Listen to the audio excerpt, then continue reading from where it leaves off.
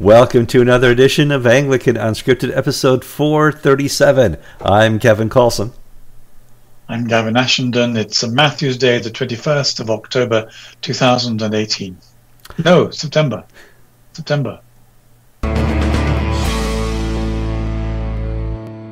Yeah, graciously, nobody watches this program for our accuracy in calendar dates, knowing what number episode we're on. You know, people give us a lot of grace when they sit down and, Unscripted's on. Oh, I can't wait to watch these guys because they truly are completely unscripted without cause. And, well, we understand that.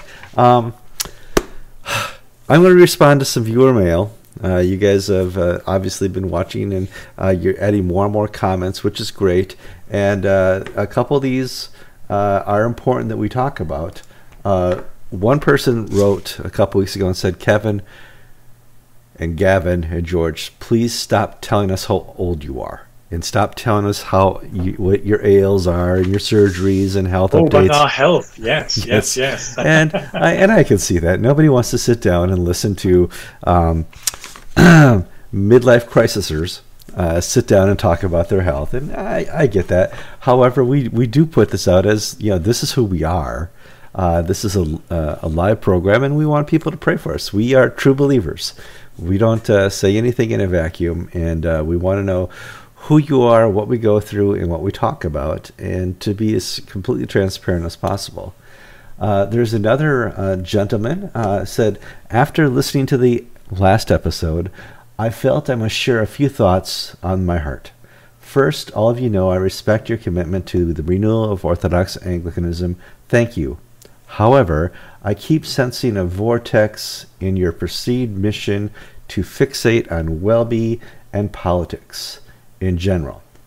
Understand, we do talk a lot more about Welby, but I don't think it's our fault. I think he's just making his mission more known, and as commenters on the church, we want to talk about it.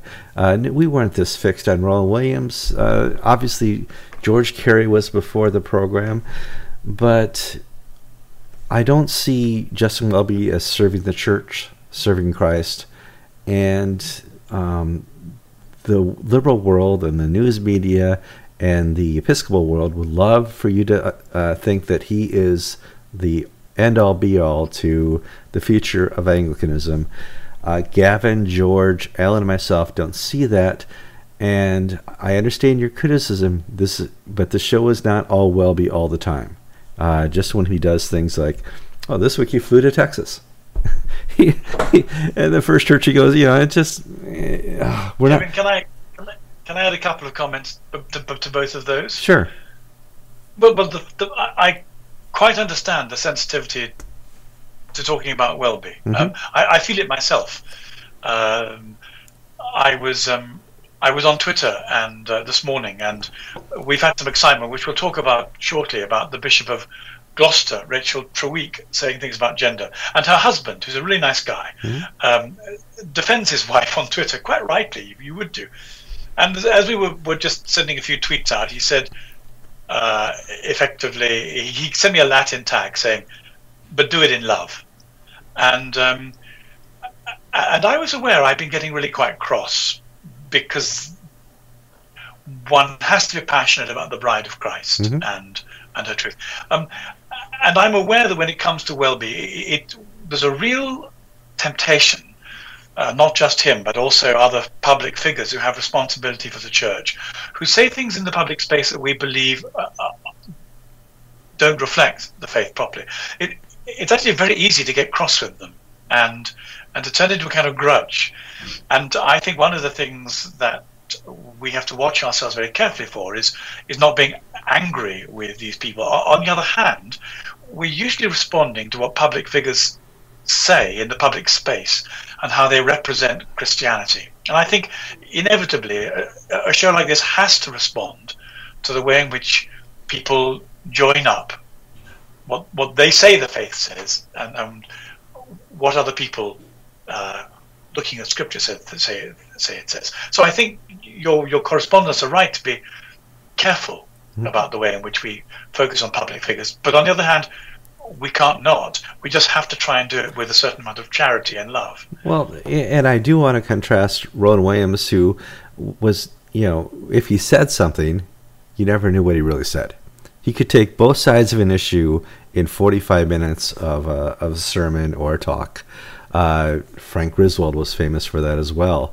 However, Justin Welby will tell you exactly what he thinks, where he's taking the church, and how long it's going to take to get there. And because he's a little bit more transparent in his goals, it's a little easier to talk about it, especially some of the wackadoodle stuff he does. It's just made for a show like this. But no, I agree. I don't want to be Welby TV. We are Anglican TV. We are Anglican Unscripted, and we like to talk a lot about a lot of different topics. And I think also people don't know what you're like as an editor. So, I mean, I want to tell people that occasionally we get a show, and you say to me after we've had a conversation, which I think has gone pretty well, really, you say, Gavin, that was useless. You are too polite, yes. You're too ambiguous, too paradoxical, too sensitive, too nuanced. Shut it. Tell the truth. Try it again. And I have to get over my English sense of perpetual diplomacy in order to try and tell the truth, because I recognize you're right. If we're not telling it like it is as best we can, if we're trying to please people, be diplomatic, be over nuanced, then that can be very dull and really quite unhelpful. So I'm not sure that people understand quite what high standards you bring to the show as editor when it comes to cutting through the hot air, my hot air particularly. It's about transparency. Transparency only works within the church. Transparency can always be successful in this type of ministry. You got to be honest. And no, we don't want to just talk about Welby. It would be good to have a week we're not going to talk about Welby. This is that week. This is the week. Hopefully he doesn't do anything good by the end of the show. Let's talk about preferred pronouns. My preferred pronoun today, for at least till midnight, is male. He, man, me. That's my preferred pronoun. What's your preferred pronoun, Gavin? Well, I'm afraid it's he too. Okay. Good. although I have to say, yes, in the interest of transparency, I have a very camp side to me, which loves musicals, singing. One of the first societies I joined at university was the Ballet Society. I even appeared on stage as a ballet dancer in white tights. I had long hair in my first year at university. Please tell me you have pictures you can send me. I can't find it. I really can't find it. There was a reason why I was doing it. There was a lady I liked who danced in the Ballet Society, and that was one of the reasons. However, I became a ballet dancer. The reason this matters is because at the moment I'm getting some fairly transparent emails, cross emails from people saying, you've entered the public fray about women bishops again, and are you sure you're not just a phobe? And my response has been, well, look, there are some theological. That Archbishop Cranmer and I were having a spat this morning, and I said, "You're forcing me to write again." He said, "No one's forcing you. You've got better things to do." Theology is on both sides. Actually, the practice of the Universal Church has not been on both sides, and there is a theological issue. Along with the theological issue, part of the problem is those of us who said that if you put feminists into the office of apostolic teachers in the church, don't be surprised if they bring with them the full feminist agenda, which is not Christian. And so one of the things we've had this week is 2 women bishops saying, we don't want you to call God he anymore. And even to the point of saying it's dangerous to call God he around children. Well, hold on. I've been told by the leaders of the gender wars now for years that we have to go by people's preferred pronoun, and that before you can address a person, especially in a university setting, you need to ask them what their preferred pronoun is. You're so sneaky. That was my joke, and I wanted to get it in. You're a little slow over there, and so it is interesting. Yeah, it is interesting, the preferred pronoun argument. Right now, World War III is gender wars. And it's interesting to watch people demand that we call people by their preferred pronoun. However, God has identified himself by what pronoun? Well, it's Father. Father. And the only way of dealing with this is to say that Jesus was so culturally limited, he didn't know what he was doing. But to do that requires a very low view of the Logos, in whom all things hold together and through whom everything was made. But somehow he was culturally myopic and didn't know that God was beyond gender. God is, of course, beyond sex. One woman wrote saying, "Did you really think God has a penis?" And the response to that is, no, there's a distinction between sex and gender. That's right. Actually, it's exactly the distinction that the whole trans movement is making. They're not wrong in everything. Mm-hmm. The difficulty. So we have this week in England, we have two bishops saying don't call God he around children. We have another bishop, the Bishop of Taunton, promoting this new fashion of cathedral LGBT Eucharists. And we understand very well that this is part of the progressive agenda that feminism has built into it. But it isn't consistent with biblical faith, and it isn't consistent with what the church has done always, everywhere, at all times. It's a new, politicized, progressive agenda that is deeply sub-Christian, and actually, it's a great shame that the presence of women bishops has accelerated this in the way it has, and therefore it isn't sexist or phobic to say so, but this is one of the developments that has flowed before you've even done the theology, from having feminist bishops who then have responsibility for teaching apostolic truth. Now, in full transparency here, feminism was thrust upon the church by 19th century Lutherans out of Germany. You can go back and find it. It isn't just centric to female bishops. It's been a fool's notion within the church for the last 250 years. Well, we ought also to say that if we're going to have this discussion, you have to define your terms. And there's first wave, second wave, third wave. Third wave feminism is the really dangerous one. Mm-hmm. But even if we had a kind of Christian masculinism, the danger with going right against St. Paul in Galatians 3, the danger with any of this kind of party stuff, whether it's based on gender, age, or race, or anything else, is that it becomes something you said in conflict against something else. And we have enough trouble with men and women getting on anyway. We have enough trouble with the old and the young getting on. But the moment you have a partisan movement within the church, particularly one that says that is not actually interested in equality. One of the difficulties that we had with Jo Bailey Wells, the Bishop of Dorking, when she said we can't use this he language because gender language isn't properly balanced yet. But this is entirely deceptive. The aim of the progressive agenda is not to find a balance between men and women. It's actually to undermine the patriarchy. Mm-hmm. Christianity. As Christians, we really do have to wake up the fact that we have a problem. We have a problem that we're severely patriarchal from the beginning. Any revelation that says you need to know God as Father, actually, it's not just language, but there's an internal mystical spiritual experience the Holy Spirit brings. So the Holy Spirit produces this call from your heart, Abba, Daddy, Father.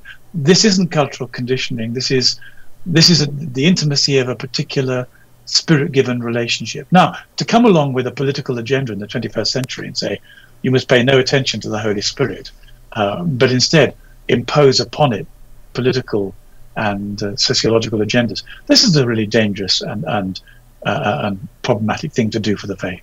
No, I absolutely agreed. It's bringing chaos. It's something the church has no desire to correct so far. It's interesting to watch. I just read an article here on Daily Mail, headline, student editor who retweeted article pointing out that women don't have penises is fired from his university post. As a journalist. This is doubly This is doubly important. His name is, because you told me just before the show, so Angelos Sophocleos.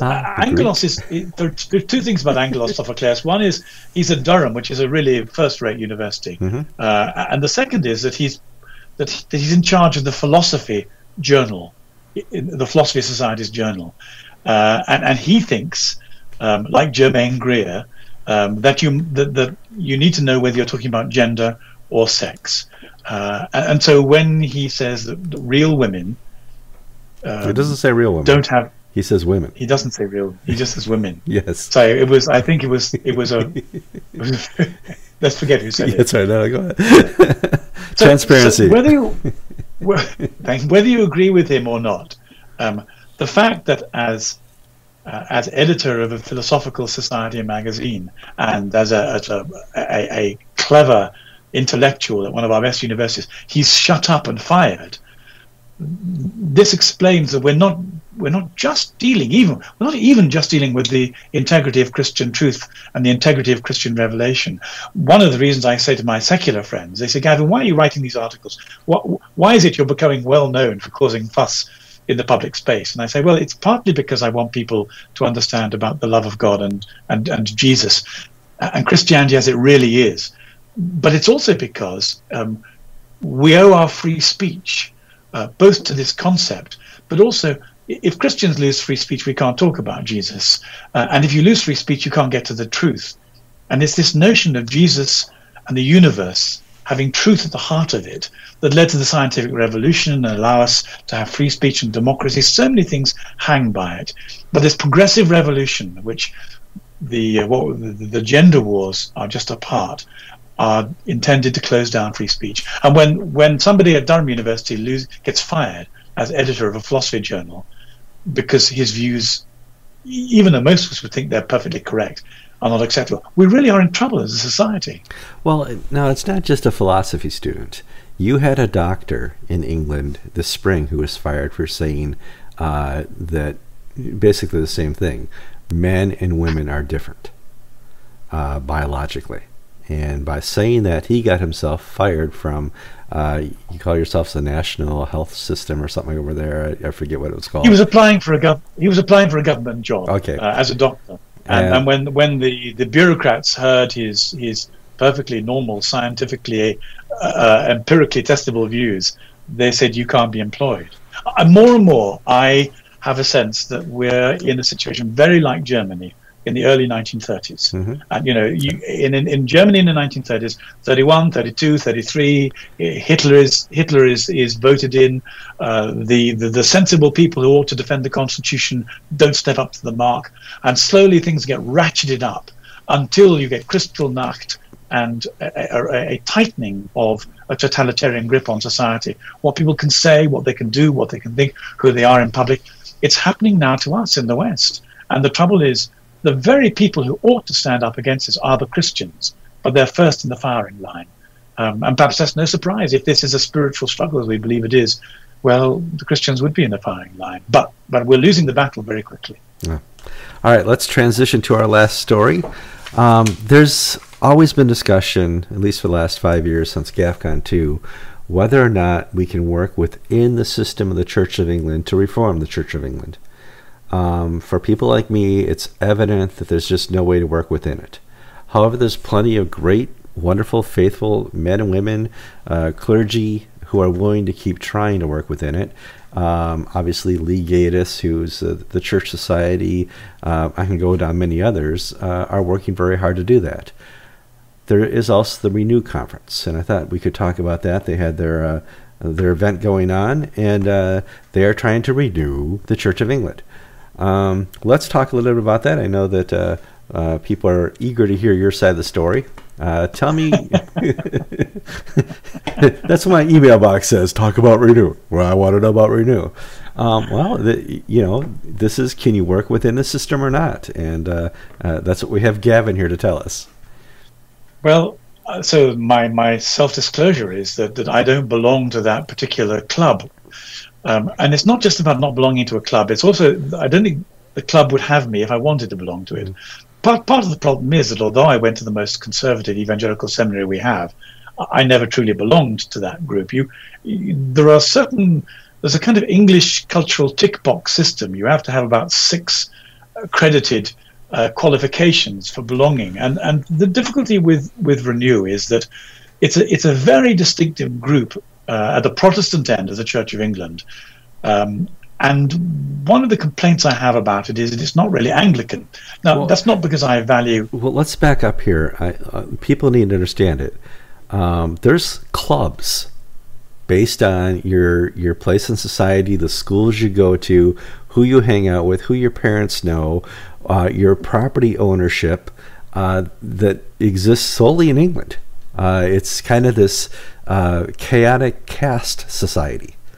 And it's exactly what it is. It's a caste society. And one of the difficulties about Renew is that it replicates the caste system only in Christian terms. And therefore, if you don't have quite the right profile, you are a person of suspicion and you can't belong. So I think everybody would agree with that. This isn't an unfair criticism.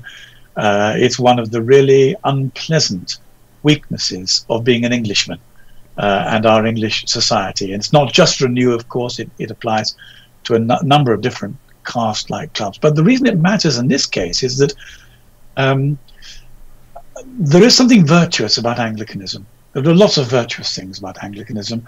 It retains the structure of the Apostolic Church, and it has within its breadth the capacity for exercising so much of the richness of the gifts of God, sacramentalism, a constant desire to reform things, to get them closer to the Word, and an openness to the Holy Spirit. One of the things that most attracted me to Foley Beach when I met him was he met a group of the kind of Renew cast to which I had been astonishingly invited. I'm grateful that I was. And he said to them and to us, to their great surprise, if you want any help from me in ACNA, then you need to inhabit a kind of Anglicanism that is reformed, sacramental, and charismatic. That's what I stand for. Nice, good. I jumped up and down on my chair. I was putting my thumbs up and rubbing my hands and saying, I love this man, I can do business with him. People were a bit shocked by that, but the Renew conference is doing exactly the opposite. Mm-hmm. And I think that's what's most difficult. It is, in fact, Congregationalist or Presbyterian. It's not Episcopal in its outlook. Bishops and the structure of the church are a necessary rule for other members of the club. And in one sense, that's not the worst thing that could happen to a group within the church. But the difficulty is they're determined to stay within the Church of England. Now, there may be strategic reasons for doing this, but Peter Jensen was invited to speak to them, and he said, I'm going to paraphrase him, and please get Peter on to tell me if I've had it reported wrong. But no, I'm waiting for the press release, but go on. Peter Jensen asked them where their red line was. He said the red line should have been when the bishops told you had to give communion to gay couples who live together. Mm. He said you should never have crossed that line. And then I've heard you talk about, well, there are other red lines, and if the bishops and the teaching of the Church of England moves to a certain point, you can no longer in conscience stay within such an organization. But now, he said to them, now you're waiting for a report on marriage that's coming out in 2020. And he said, you know what? I bet when that comes out, you'll move your red line again. Now, this is a conversation that they have to have between them. I'm simply on the side of the tennis court watching the ball go backwards and forwards. But I think people have to decide at what point do you say that those people with authority to set the tone and the theology and the core beliefs of a church, at what point have they moved beyond what is Christian? And how long do you go on for the sake of convenience and practicality, staying within that particular group? You and I, Kevin, have left, so we're doing special pleading. But there was this challenge at the Renew conference. How long are you guys going to bend your red lines? Yeah, and that's interesting. Now, there's lots of faithful clergy still within the Episcopal Church whom I respect, honor. George is one of them, who are able to maintain their red line. George has never ever moved his red line, but he's able to run a successful church under the cover of a conservative bishop, remaining in the Episcopal Church. If those things change, George is the type of person who would certainly make it difficult for those who want to change him. Well, they don't exist. That's quite right, and George has said this from time. The trouble is, they don't exist in England. That's right. So the Bishop of Maidstone was set up precisely to provide that kind of episcopal cover. Mm-hmm. But good and splendid man that he is, he suffers from a surfeit of collegial responsibility. He has to answer to the House of Bishops. And we've had a number of occasions now in the last couple of years when you would have expected Orthodox bishops to break ranks with the House of Bishops and say, this is not acceptable. As it happens, the just two bishops appear to be willing to do that. He's one of them, Rod Thomas, from time to time. He was at GAFCON. And the splendid Keith Sinclair is another one. They both do it with great difficulty, with some embarrassment, with great courage, but they're the only two. And those of us who are hoping they would give a more orthodox lead find that they don't do it very much. They are constrained. So the conditions that George is able to flourish with in tech are much thinner on the ground. And part of the problem is when people write to me, they say, well, Gavin, okay, we think the lines are crossed, but where do we go physically? Where do we go? And that's a terrible problem. One of the things George and I were talking about this, and one of the things I think that we believe, though our backs are against the wall, is increasingly there's going to be an internet church, rather like Calvin distinguished between the visible, the virtual church. Calvin distinguished between a visible and an invisible church. The visible was the structures of the state of state churches, and the invisible church were true believers. I think we're moving to a point where reluctantly more and more people are going to belong to the virtual electronic church, because that's where they find teaching and fellowship, even if they can't get the sacraments or a hug. Jeez, yes. Or fired. It's one of those things. Now, I think next time I'd like to sit down and talk to you about how the English deal with conflict and how they think, because you alluded to this earlier in the program. Kevin tells you to stop talking the way you're talking because you just want to be diplomatic, and we deal with that.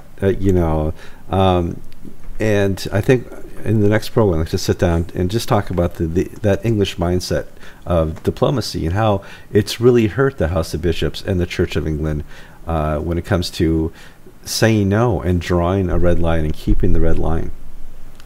I'm Kevin Colson.